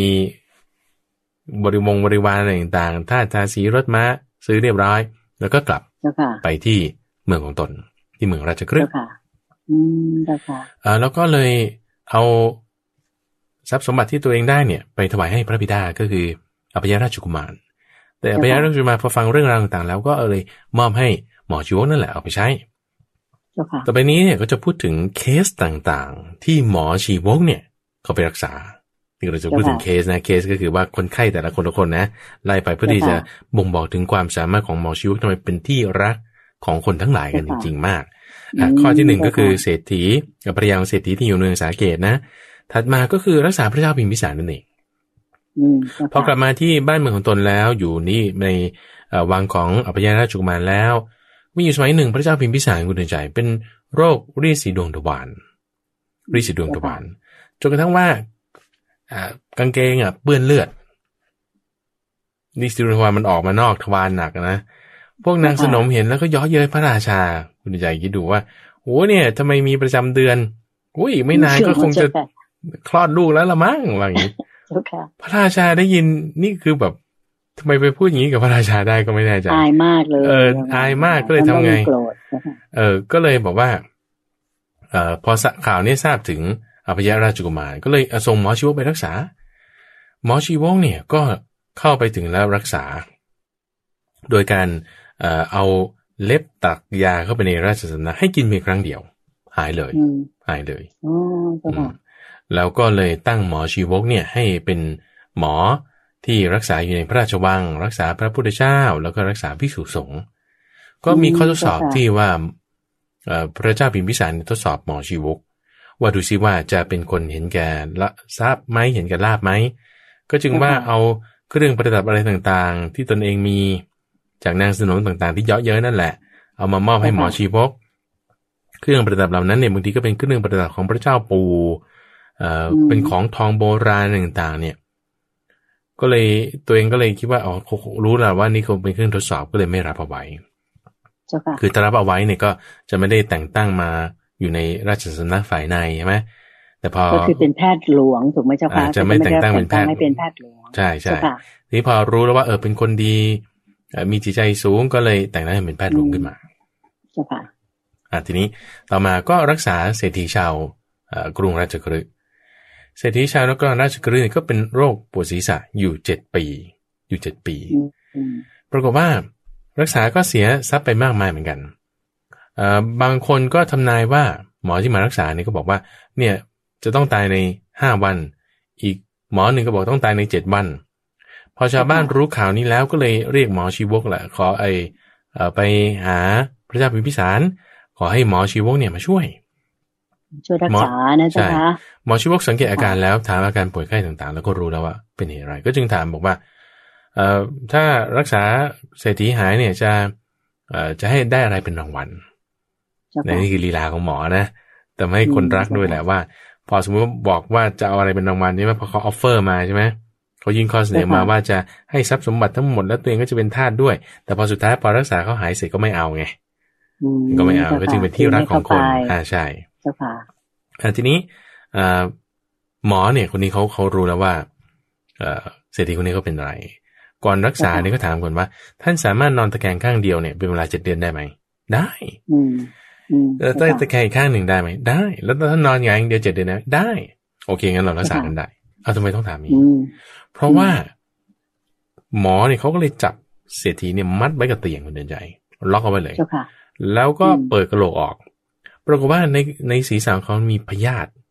มีปรสิตอยู่ในนั้น2 ตัวเจ้าค่ะตัวใหญ่ตัวหนึ่งตัวเล็กตัวหนึ่งก็เลยบอกว่าเนี่ยเอาปรสิตมาแล้ว2 ตัวพวกคนที่มารักษาเนี่ยไปรู้อาการเห็นปรสิตตัวนี้ตัวใหญ่นี่ก็จะบอกว่าต้องตายไปใน5 วันอีกพวกหนึ่งที่บอกว่ามาสังเกตเห็นอาการเจ้าปรสิตตัวน้อยนี่ก็จึงคิดว่าต้องตายใน7 วันเขาก็ไม่ได้บอกผิดเราแต่เขารักษาไม่เป็นเอาออกไม่ได้แต่หมอชีวกเนี่ยรู้ว่าใช้วิธีแบบนี้ก็พอประกอบกระโหลกศีรษะตามร่องเข้าไปเสร็จเรียบร้อยให้ยาสมานแผลเนี่ยก็ให้นอนตะแคงข้างเดียวห้ามขยับไปขยับมาอยู่ท่าเดียวเพื่อที่จะให้แผลหายเร็วเพราะไม่งั้นเนี่ยถ้าขยับไปขยับมามันเคลื่อนใช่ไหมแผลก็จะหายช้าโดยเฉพาะยิ่งถ้าแนวนอนเนี่ยก็จึงเป็นอุบายว่าให้นอนอยู่ข้างเดียวแต่ว่าแผลนี่หายใน3 สัปดาห์ไม่ต้องถึง7 เดือนพอหายเรียบร้อยแล้วก็เลยจะมอบทรัพย์ต่างๆให้หมอก็ไม่เอาแล้วก็เอาแค่100,000พอแล้วก็ผ่านไปทำให้เคสถัดมาคือรักษาบุตรเศรษฐีชาวเมืองพาราณสีบุตรเศรษฐีชาวเมืองพาราณสีคนนี้เป็นเนื้องอกในลำไส้อาหารไม่ย่อยอุจจาระปัสสาวะบอกไม่สะดวกจนร่างกายสูบผอมซีดเหลืองแล้วก็แบบตัวเนื้อตัวนี่สะพรั่งไปด้วยเส้นเอ็นทำยังไงดีก็เลยเชิญหมอมารักษาหมอเนี่ยก็เลยมัดไว้กับเสาแล้วก็ผ่าตัดเข้าไปในท้องดึงไส้ออกมาตัดไส้ออกนี่ไส้มันเป็นอย่างนี้เย็บใส่กลับเข้าไปเหมือนเดิมหายทีนี้คุณใจคิดดูเทคนิคในการที่ว่าผ่าตัดคนหรือว่าผ่าตัดสมองอย่างเงี้ยในสมัยก่อนนะคิดดูแล้วนะตั้งแต่สมัยโน้นนะเจ้าค่ะเนี่ยเป็นอย่างนี้น่าทึ่งมากเลยเจ้าค่ะที่มีแบบอย่างนี้ได้นะเจ้าค่ะแสดงว่าวิชาท่านนี้ยอดเยี่ยมเลยเจ้าค่ะนี่คือเคสหนึ่งนะทำไมเคสหนึ่งคือรักษาพระเจ้าจันทประโชติพระเจ้าจันทประโชติเนี่ยป่วยด้วยโรคผอมเหลืองโรคผอมเหลืองนี่มันไม่มีอะไรมากยามันถูกต้องอยู่แล้วก็คือว่าให้กินเนยใสก็หายแต่ว่าโรคผอมเหลืองเนี่ยคุณต้องใช้เนยใสผสมกันกับโยเกิร์ตแล้วก็น้ำผึ้งประมาณนี้แหละเป็นยาที่โรคแก้ผอมเหลืองใครๆก็รู้เข้าใจไหมแต่ว่าเพื่อนทำไมรักษาไม่หายอ่ะเจ้าค่ะเพราะว่าพระเจ้าจันทประโชติเนี่ยไม่ชอบเนยใสเลยแบบเป็นของที่สะอิดสะเอียนมากเห็นแล้วก็ล้มตึงไปไม่อยากกินพอไม่กินในร่างกายก็ขาดสารอาหารไงเจ้าค่ะแต่เขาเรียกเป็นโรคผอมเหลืองพยายามจะเรียกหมอที่ไหนมารักษามันก็ไม่ได้อะมันต้องกินยาประเภทนี้แต่ว่าไม่หายทีทำไงก็เลยไปเชิญหมอชีวกมารักษาหมอชีวกก็รู้แล้วว่ามันต้องใช้ยานี้อย่างเดียวอย่างอื่นไม่ได้ทำไงดีพระเจ้าจันทประโชตินี่มีชื่อเสียงในความที่บอกว่ามีจิตใจโหดร้ายใครทำอะไรไม่พอใจนี่ฆ่าแบบประหารเลยปลดเลยแบบทำร้ายเลยแล้วก็มีพระราชอำนาจด้วยทหารนี่ไม่มีใครกล้าหือนี่ถ้าบอกว่าเราเอาเนยใสให้กินนี่หลอกให้กินนี่เราเสร็จแน่นอนสงสัยจะโดนแน่นอนเพราะว่าเขาก็มีเทคนิคของหมอไงคุณใจที่บอกว่ากินเข้าไปปรุงยาชนิดที่ไม่ให้มันมีกลิ่นของเนยใสอยู่แต่ว่าด้วยความที่ฤทธิ์ของเนยใสพอเข้าไปในท้องเสร็จปุ๊บมันจะเรอออกมาพอเข้าไปทำปฏิกิริยาทำให้อาหารอะไรต่างๆมันดีใช่ไหมเรอออกมาปุ๊บก็จะมีกลิ่นเนยใสโอ้ยแล้วต้องเคืองแน่นอนแล้วต้องถูกตัดคอแน่นอนก็เลยเอาอุบายก่อนว่าเนี่ยเป็นหมอเนี่ยนะบางทีก็ไปเก็บยาตอนค่ำคืนแล้วก็ต้องมีเวลาเฉพาะอะไรเงี้ยงั้นขอพาหนะสักอย่างหนึ่งแล้วก็ประตูสักช่องทางหนึ่งที่จะเข้าออกได้ตลอดเวลานี่เป็นลีลาของหมอเขาก็เลยพอมอบให้ภาชนะชนิดที่เป็นม้าวิ่งได้วันละเป็นช้างขอไปเป็นช้างตัวเมียที่ชื่อว่าภัทวดีเป็นช้างตัวเมียเดินทางได้วันละ50 โยชน์ก็เลยใช้ช้างนั่นแหละพอวันนั้นปรุงยาเรียบร้อยแล้วถวายพระราชาแล้วตัวเองก็หนีเลยพระราชากินเสร็จปุ๊บทางนี้ทีได้อยู่ใช่พระราชาสวยเสร็จเรียบร้อยมันก็ยังไม่ออกผลทันทีใช่ไหมตัวเองหนีก็ไปก่อนแล้วพอออกผลปุ๊บเรอออกมาปุ๊บเป็นเนยใสตัวเองหายปุ๊บแต่มันโกรธก็เลยให้มหาดเล็กชื่อกากาเนี่ย ซึ่งมีความสามารถพิเศษเดินทางได้วันละ60 โยชน์ช้างตัวนั้นเดินทางวันละ50ใช่ไหมนายกากะนี่เดินทางได้วันละ60ตามไปเพื่อที่จะไปจับตัวหมอนี่มาให้ได้แต่หมอเนี่ยไม่ได้เชื่อใครง่ายๆเราก็หลอกเขาว่าให้กลับมาก่อนเดี๋ยวพระราชาจะพระราชทานทรัพย์ให้แต่หมอเนี่ยมันมีลีลามากอย่าไปกินอะไรของหมออย่ารับวัตถุอะไรมานะบางอย่างเจ้าค่ะทีนี้มหาดเล็กเนี่ยช้างมันเดินทางได้50ใช่ป่ะมหาดเล็กนี่เดินทางได้60ก็ไปทันกันพอดีตอนไหนตอนที่หมอชีวกแวะกินข้าวอยู่เจ้าค่ะหมอชีวกก็เลยบอกว่าเอางี้ระหว่างเส้นทางเมืองโกสัมพีทางที่จะเข้ากรุงโกสัมพีเจ้าค่ะกับในแคว้นของในเขตแดนของแคว้นของพระเจ้าจันทประชนเนี่ยก็เลยงั้นขอกินข้าวให้เรียบร้อยก่อนได้ไหมงั้นท่านก็มากินด้วยสินายกากะก็ไม่กินเพราะว่ากลัวว่าจะมีปัญหาอะไรไม่กินก็ไม่กินไม่กินก็ไม่กินกินอะไรใช่หมอชูวงเนี่ยก็ตอนนั้นก็กำลังกินข้าวเสร็จปุ๊บก็จะกินมะขามพร้อมด้วยกับดื่มน้ำมะขามป้อมเข้าไปก็เลยเอามะขามป้อมตัวเองกินใช่ไหมดื่มน้ำก็เลยเอายาใส่เล็บแล้วก็จิกลงไปในมะขามป้อมนิดหนึ่งให้นายกากะนั้นกินนายกากะคิดว่าเอาก็นี่ก็กินอยู่ทำไมฉันกินมันจะมีปัญหาอะไรก็กินด้วยกันแต่ขอหารู้ไหมว่าผลที่เขากินเนี่ยใส่ยาไปแล้วนิดหนึ่งกินไปนี่ท้องร่วงแบบอยู่ไม่ได้เลยอย่างแรงเลยก็จึงหนีมาได้แล้วก็พอในภายหลังก็ได้ผ้าเนื้อดีจากพระเจ้าจันทประชนนี่แหละเห็นคุณในก้อนนี้เจ้าค่ะยังมีจุดหนึ่งที่สำคัญมากเลยก็คือรักษาพระพุทธเจ้าอันนี้แหละเจ้าค่ะที่ชื่อเสียงเราจำมาถึงปัจจุบันนี้ใช่ก็คือว่าตอนนั้นพระพุทธเจ้าเนี่ยทำบำเพ็ญความเพียรมานานมากในสมัยที่ตอนเป็นโพธิสัตว์ใช่ไหมอยู่6 ปีเจ้าค่ะบำเพ็ญความเพียรอยู่6 ปีร่างกายเนี่ยถูกสะสมด้วยสิ่งที่เป็นโทษมากทั้งเวลาที่ความร้อนความหนาวกินอาหารอะไรที่มันไม่ค่อยดีอย่างมากอดอาหารอะไรต่างๆด้วยนี่ทำไงถึงจะถ่ายโทษต่างๆเนี้ยที่หมักหมมอยู่ในกายออกไปได้ถ้าให้ยาที่เป็นอาหารหยาบเนี่ยก็ไม่ดีหมอชีวกเนี่ยก็จึงทำยาดมคุณใจยาดมยาดมเนี่ยให้ถ่ายออกเป็นยาดมซึ่งยาดมให้ถ่ายพิษออกไปถูกไหมเจ้าค่ะถูกต้องถ่ายพิษไปจากร่างกายซึ่งยาดมนี่คือเอาก้านบัวมาอบก้านบัวข้อที่1เนี่ยก็ดมแล้วเพื่อที่จะให้ถ่ายโทษอย่างหยาบถ่ายไป10 ครั้งการบัวที่2ถ่ายโทษอย่างกลางถ่ายไป10 ครั้งการบัวที่3ถ่ายโทษอย่างละเอียดถ่ายไปอีก10 ครั้งดมยา3 ครั้งถ่าย30 ครั้งว่างี้เจ้าค่ะก็จึงบำบัดโทษออกไปจากร่างกายได้เจ้าค่ะแล้วก็ได้รักษาภิกษุทั้งหลายด้วยจะมีเรื่องที่ว่ารักษาภิกษุที่เป็นโรคกระเกลื่อนโรคอะไรต่างๆเหล่านี้จนกระทั่งพระพุทธเจ้าเนี่ยต้องมาบัญญัติสิกขาบทว่าคือตอนนั้นพอมีคนเป็นโรคกระเกลื่อนมากเนี่ยก็เลยมารักษาพระฟรีไงแล้วก็พระในก็รัดคิวได้อย่างเงี้ยนะก็เลยมีคนแห่กันมาบวชเพื่อที่จะมาให้หมอชีวกรักษาเท่านั้นก็จึงต้องห้ามก่อนว่าคนที่เป็นโรคกระเกลื่อนเป็นต้นเนี่ยบวชไม่ได้ห้ามมาบวชก็จึงเป็นต้นบัญญัตินี้มาเจ้าค่ะแล้วก็ถวายสวนมะม่วงให้กับหมอชีวกขอหมอชีวกให้กับพระพุทธเจ้าแล้วก็หมอชีวกถวายสวนมะม่วงให้พระพุทธเจ้าใช่จึงเป็นที่ที่ให้พระเจ้าอาชาติศัตรูเนี่ยมันได้ฟังธรรมพระสูตรที่ชื่อว่าสามัญญผลสูตรเพราะตอนนั้นพระเจ้าอาชาติศัตรูเนี่ยแบบว่าปรุงชีวิตพระบิดาเรียบร้อยแล้วใช่ไหมก็เลยมาคิดว่าวันนี้เราจะไปฟังธรรมจากสมณะคนไหนดีเนาะก็เลยพากันมาเป็นที่ที่อยู่ใกล้เพราะว่าถ้าเวรุวันมันไกลจากเมืองไปหน่อยก็จึงเอานิมนต์พระพุทธเจ้ามาที่สวนมะม่วงถวายสวนมะม่วงตัวเองให้ฟังให้พระพุทธเจ้าแล้วก็มาได้ฟังธรรมเรื่องสามัญญผลสูตรที่สวนมะม่วงของตนแล้วก็รักษาพระพุทธเจ้าครั้งสุดท้ายในจังหวะที่โดนพระเทวทัตกลิ้งหินใส่แล้วก็สะเก็ดหินเนี่ยมาโดนเท้าแต่ก็รักษาจุดนี้ด้วยมีพระสูตรที่เนื่องด้วยกับหมอชีวกอยู่จุดหนึ่งก็คือเรื่องของการฉันเนื้อสัตว์รับประทานเนื้อสัตว์เพราะว่ามีสมัยหนึ่งที่เขามีเล่ากันว่าในภิกษุเนี่ยโอ้ใครฆ่าอะไรมาก็ถวายให้ก็กินหมดอย่างเงี้ย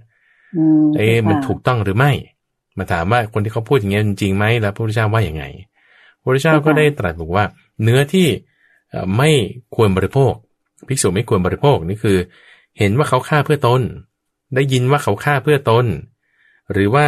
รังเกียจว่าเขาฆ่าเพื่อตนเฉพาะเจาะจงเพื่อตนก็ไม่ควรรับประทานเจ้าค่ะก็เลยมีกฎอันนี้ขึ้นมานะใช่ใช่ใช่เจ้าค่ะแล้วก็แสดงธรรมถึงลักษณะอาหารที่ไม่มีโทษแล้วก็โทษของการฆ่าสัตว์อยู่อีก5ประการเพราะฉะนั้นถ้าสมมติว่าเราจะไปซื้อเนื้อสัตว์มาหรือฆ่าสัตว์มาเพื่อที่จะทำเป็นอาหารถวายพระเนี่ยก็ต้องให้รอบคอบนิดหนึ่งไม่ควรทำอย่างนั้นอันนี้คือเรื่องราวของหมอชีวโกมารพัฒน์ที่ได้รับความเป็นเลิศในความเป็นผู้ที่มีคนรักใคร่เจ้าค่ะที่พระอาจารย์เล่ามานี่โยมคิดว่าคงจะเป็นเคสใหญ่ๆที่สร้างชื่อเสียงให้กับท่านแต่โดยทั่วไปท่านก็คงรักษาประชาชนคนอื่นๆด้วยถึงได้เป็นที่รักของคนทั่วไปนะเจ้าค่ะถ้าสุดท้ายก็ดึงใจคิดว่าเราพอจะได้อยู่นั่นคือในข้อที่257ข้าราบดีที่ชื่อว่าณกุลปิตาณกุลปิตาเป็นผู้เลิศในความเป็นผู้ที่สนิทสนมคุ้นเคยกับพระพุทธเจ้าสนิทสนมคุ้นเคยกับพระพุทธเจ้าเนี่ยเพราะว่าเคยเกิดเป็นพ่อเป็นแม่กัน500ชาติเกิดเป็นอาเป็นปู่เป็นลุง500ชาติแล้วพอเจอพระพุทธเจ้าเลยก็บอกโอ้ลูกพราหมณ์คนนี้นะพราหมณ์กับพราหมณีข้าราบดีกับภรรยาคนเนี้ยก็พอเจอพระพุทธเจ้าก็บอกลูกแล้วเรื่องราวตรงนี้เหมือนกับเรื่องราวของพราหมณ์ที่เมืองสาเกตคนหนึ่งเหมือนกันก็พอเจอพระพุทธเจ้าก็บอกลูกอย่างนี้แต่ว่าไม่ใช่ลูกจริงๆพ่อแม่ก็คือพระเจ้าสุโธทนะน่ะพระนางมหาประชาบดีโคตใช่สิริมหามายาแต่ทำไมมาบอกว่าเป็นลูกเป็นพ่อกันอย่างนี้ก็เลยเป็นเรื่องราวว่าเนี่ยท่านมีความเลิศในข้อนี้2ข้อนี้เพราะเคยเกิดเป็นพ่อเป็นแม่กันมาก่อนในชาติก่อนๆที่ว่าชื่อณกุลปิดากับณกุลมารดาแล้วก็สมัยต่อมาก็ได้ฟังธรรมจากพระพุทธเจ้าสุดท้ายก็บรรลุธรรมอยู่ในขั้นอนาคามีขึ้นมาเจ้าค่ะสาธุเจ้าค่ะซึ่งเรื่องราวตรงนี้ก็เหมือนกับพราหมณ์ผู้หนึ่งที่เมืองสาเกตแต่ว่าเป็นคนละคนกันณกุลบิดามารดากับพราหมณ์กับพราหมณีที่เมืองสาเกตเนี่ยเป็นคนละคู่กันแต่ว่ามีเรื่องราวที่แบบเหมือนกันเลยพอเจอกันตอนแรกก็เป็นลูกใช่ไหมพอแก่ลงก็ไปหาอีกเหมือนกันก็แบบว่าดูแลจนกระทั่งตายแล้วก็ทำศพให้อะไรต่างๆให้ก็เป็นเรื่องราวเหมือนกันเลยแต่ว่าเป็นคนละคนกันนี่จุดที่ว่าแตกต่างกันจุดหนึ่งก็คือว่าร่างกายของพราหมณ์ของนักกุลบิดาครั้งหนึ่งเนี่ยก็มีความเจ็บป่วยเนื่องจากว่าไม่ได้เห็นพระพุทธเจ้าอยู่นานแล้วก็ทำให้แบบเสียกำลังใจอะไรต่างๆแล้วก็พอได้ฟังธรรมกับพระพุทธเจ้าก็จึงหายนะธรรมะที่ได้ฟังเนี่ยก็คือพูดถึงว่าพระพุทธเจ้าตรัสว่าร่างกายเนี่ยเป็นดั่งฟองไข่อันหุ้มไว้แต่ถ้าต่อให้ดูแลรักษาไงก็ยังมีความไม่สบายเป็นธรรมดาเอางี้ท่านพึงทำการศึกษาว่าเมื่อเรามีกายกระสับกระส่ายอยู่จิตของเราไม่พึงกระสับกระส่ายเมื่อมีกายกระสับกระส่ายอยู่จิตเราไม่พึงกระสับกระส่ายฟังธรรมแค่นี้เราก็รู้สึกสบายใจดีก็เลยไปหาท่านพระสารีบุตรก็เลยเล่าเรื่องนี้ให้ท่านพระสารีบุตรฟังเนี่ยพระพุทธเจ้าเทศฟังนะดีใจจังเลยหน้าตาตัวเองก็ผ่องใสใช่ไหมทำไมหน้าตาท่านผ่องใสล่ะท่านพระสารีบุตรถามเนี่ยพระพุทธเจ้าเทศฟังเรื่องนี้เรื่องว่ากายกระสับกระส่ายแต่ใจไม่กระสับกระส่ายเอาแล้วท่านได้ถามพระพุทธเจ้าไหมว่าด้วยเหตุเท่าไรที่ว่ากายกระสับกระส่ายจิตกระสับกระส่ายด้วยเหตุเท่าไรว่ากายกระสับกระส่ายแต่จิตไม่กระสับกระส่ายโอ้ไม่ได้ถามก็จึงมาถามท่านพระสารีบุตรนี่ไงท่านพระสารีบุตรก็เลยบอกว่าแสดงให้ทำให้ฟังว่าพูดถึงขันธ์ห้าถ้าเราเห็นขันธ์ห้าว่าเป็นตัวเราของเราด้วยอำนาจของตัณหามิจฉาทิฏฐิเนี่ยชื่อว่ากายก็กระสับกระส่ายจิตก็กระสับกระส่ายแต่ถ้าบอกว่ากายกระสับกระส่ายด้วยความเจ็บป่วยแต่จิตไม่กระสับกระส่ายเพราะว่าละตัณหาและมิจฉาทิฏฐินั้นได้อันนี้แหละจึงเป็นเคสที่เรียกว่ากายกระสับกระส่ายอยู่ก็จริงแต่ใจไม่กระสับกระส่ายเจ้าค่ะโอเคนะแล้วก็จุดหนึ่งที่เหมือนกับอุบาสก2ท่านแรกที่เราได้คุยกันมาคือท่านอุคะคฤบดีและอุคตะคฤบดีก็คือว่าถามเกี่ยวกับเรื่องของปรินิพพานเหมือนกันถามว่าเหตุใดคนจึงปรินิพพานเหตุใดจึงไม่ปรินิพพาน กรณีของอุคคณบดีพระพุทธเจ้าตอบถึงเรื่องตัณหาใช่ไหมอุคตคณบดีพระพุทธเจ้าตอบถึงเรื่องของอุปาทานใช่ไหมแต่พอมาถึงณกุลบิดานี่ท่านตอบถึงเรื่องของความเพลินในอายตนะทั้ง6นะซึ่งความเพลินก็คือกองเดียวกันกับสมุทัยตัณหาอวิชชาอุปาทานความเพลินพวกนี้เป็นเทือกเดียวกันเพราะฉะนั้นถ้าสมมติจะมีใครสักคนหนึ่งเดี๋ยวถามพระพุทธเจ้าอีกพระพุทธเจ้าจะตอบให้แตกต่างกันไปอีกเนี่ยท่านก็จะใช้คำว่าอวิชชาได้เหมือนกันแยกกันไปแล้วก็มีวาระหนึ่งเรื่องนี้เป็นเรื่องที่น่าสนใจมากเลยในเป็นเรื่องสุดท้ายของท่านอุบาสกท่านนี้คือว่าเวลาคนเจ็บป่วยกันเนี่ยสมมติว่าภรรยาสามีป่วยภรรยาจะอยู่ยังไงบางทีสามีจะกังวลใจเรื่องราวที่ภรรยาของนักกุลบิดาก็คือท่านนักกุลมารดาเนี่ยท่านได้บอกเอาไว้เล่าให้สามีฟังคือสามีตอนนั้นป่วยมากก็เลยบอกสามีว่าเธออย่ามาไม่ต้องห่วงฉันก็ได้ให้สบายใจซะจะไม่ต้องทำความห่วงใยกันยังไงใน6 ข้อนั่นก็คือแล้วใครจะเลี้ยงดูลูกต่อไปเธอจะทำยังไงนักกุลมารดาก็บอกว่านี่ฉันมีความรู้ในการปั่นฝ้ายการทำขนสัตว์ฉันสามารถใช้ความรู้นี้ในการเลี้ยงดูอยู่ครองเรือนได้ไม่ต้องเป็นห่วงเรื่องนี้2ไม่ต้องเป็นห่วงเรื่องว่าฉันจะไปมีสามีใหม่เพราะว่าฉันเนี่ยอยู่กับเธอมา16 ปีแล้วเนี่ยไม่ได้มีอะไรการประพฤติพรหมจรรย์ตลอดไม่ต้องเป็นห่วงว่าฉันจะไปมีสามีใหม่3อย่าไปกังวลว่าถ้าท่านตายแล้วเนี่ยจะไม่ได้เห็นฉันจะไม่ได้ไปเห็นพระพุทธเจ้าอีกจะมัวแต่ยุ่งเรื่องการงานเพราะว่าฉันเนี่ยต้องการเห็นพระพุทธเจ้ากับพระสงฆ์อยู่แล้วนะข้อที่3ข้อที่4คือว่าถ้าท่านตายไปแล้วอย่าบังกังวลว่าฉันจะไม่รักษาศีลให้ได้บริสุทธิ์บริบูรณ์เพราะฉันเนี่ยรักษาศีลบริบูรณ์อยู่แล้วในบรรดาของสาวิกาทั้งหลายนี่ข้อที่4ข้อที่5เนี่ยท่านอย่าไปกังวลใจว่าฉันจะไม่ได้ความสงบใจคือเหมือนว่าจะมัวแต่ทำงานนั่นนี่แล้วก็ไม่ได้มาหาความสงบในใจท่านไม่ต้องกังวลฉันทำของฉันอยู่แล้วนั่นนี่ข้อที่5ข้อที่6เนี่ยท่านไม่ต้องมาสงสัยหรือกังวลใจว่าฉันเนี่ยจะไม่ถึงยังไม่บรรลุธรรมขั้นใดขั้นหนึ่งแต่ฉันเป็นโสดาบันแล้วเข้าใจไหมข้อที่6ด้วย6ข้อเนี่ยคุณเดินใจที่เขาให้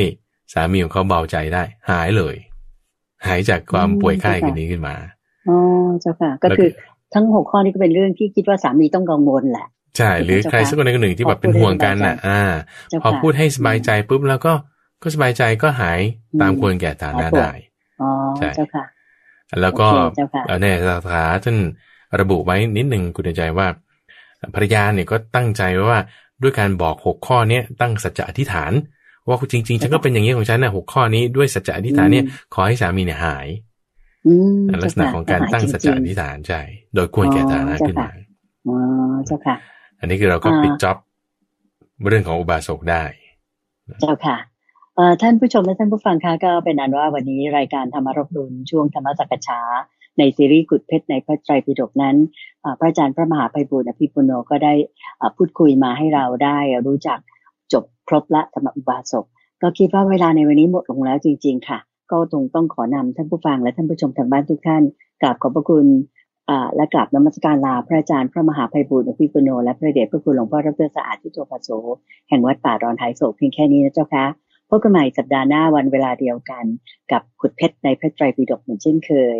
กราบขอบพระคุณและกราบนมัสการลาเจ้าค่ะพระอาจารย์เจ้าค่ะเรียบร้อยสาธุเจ้าค่ะ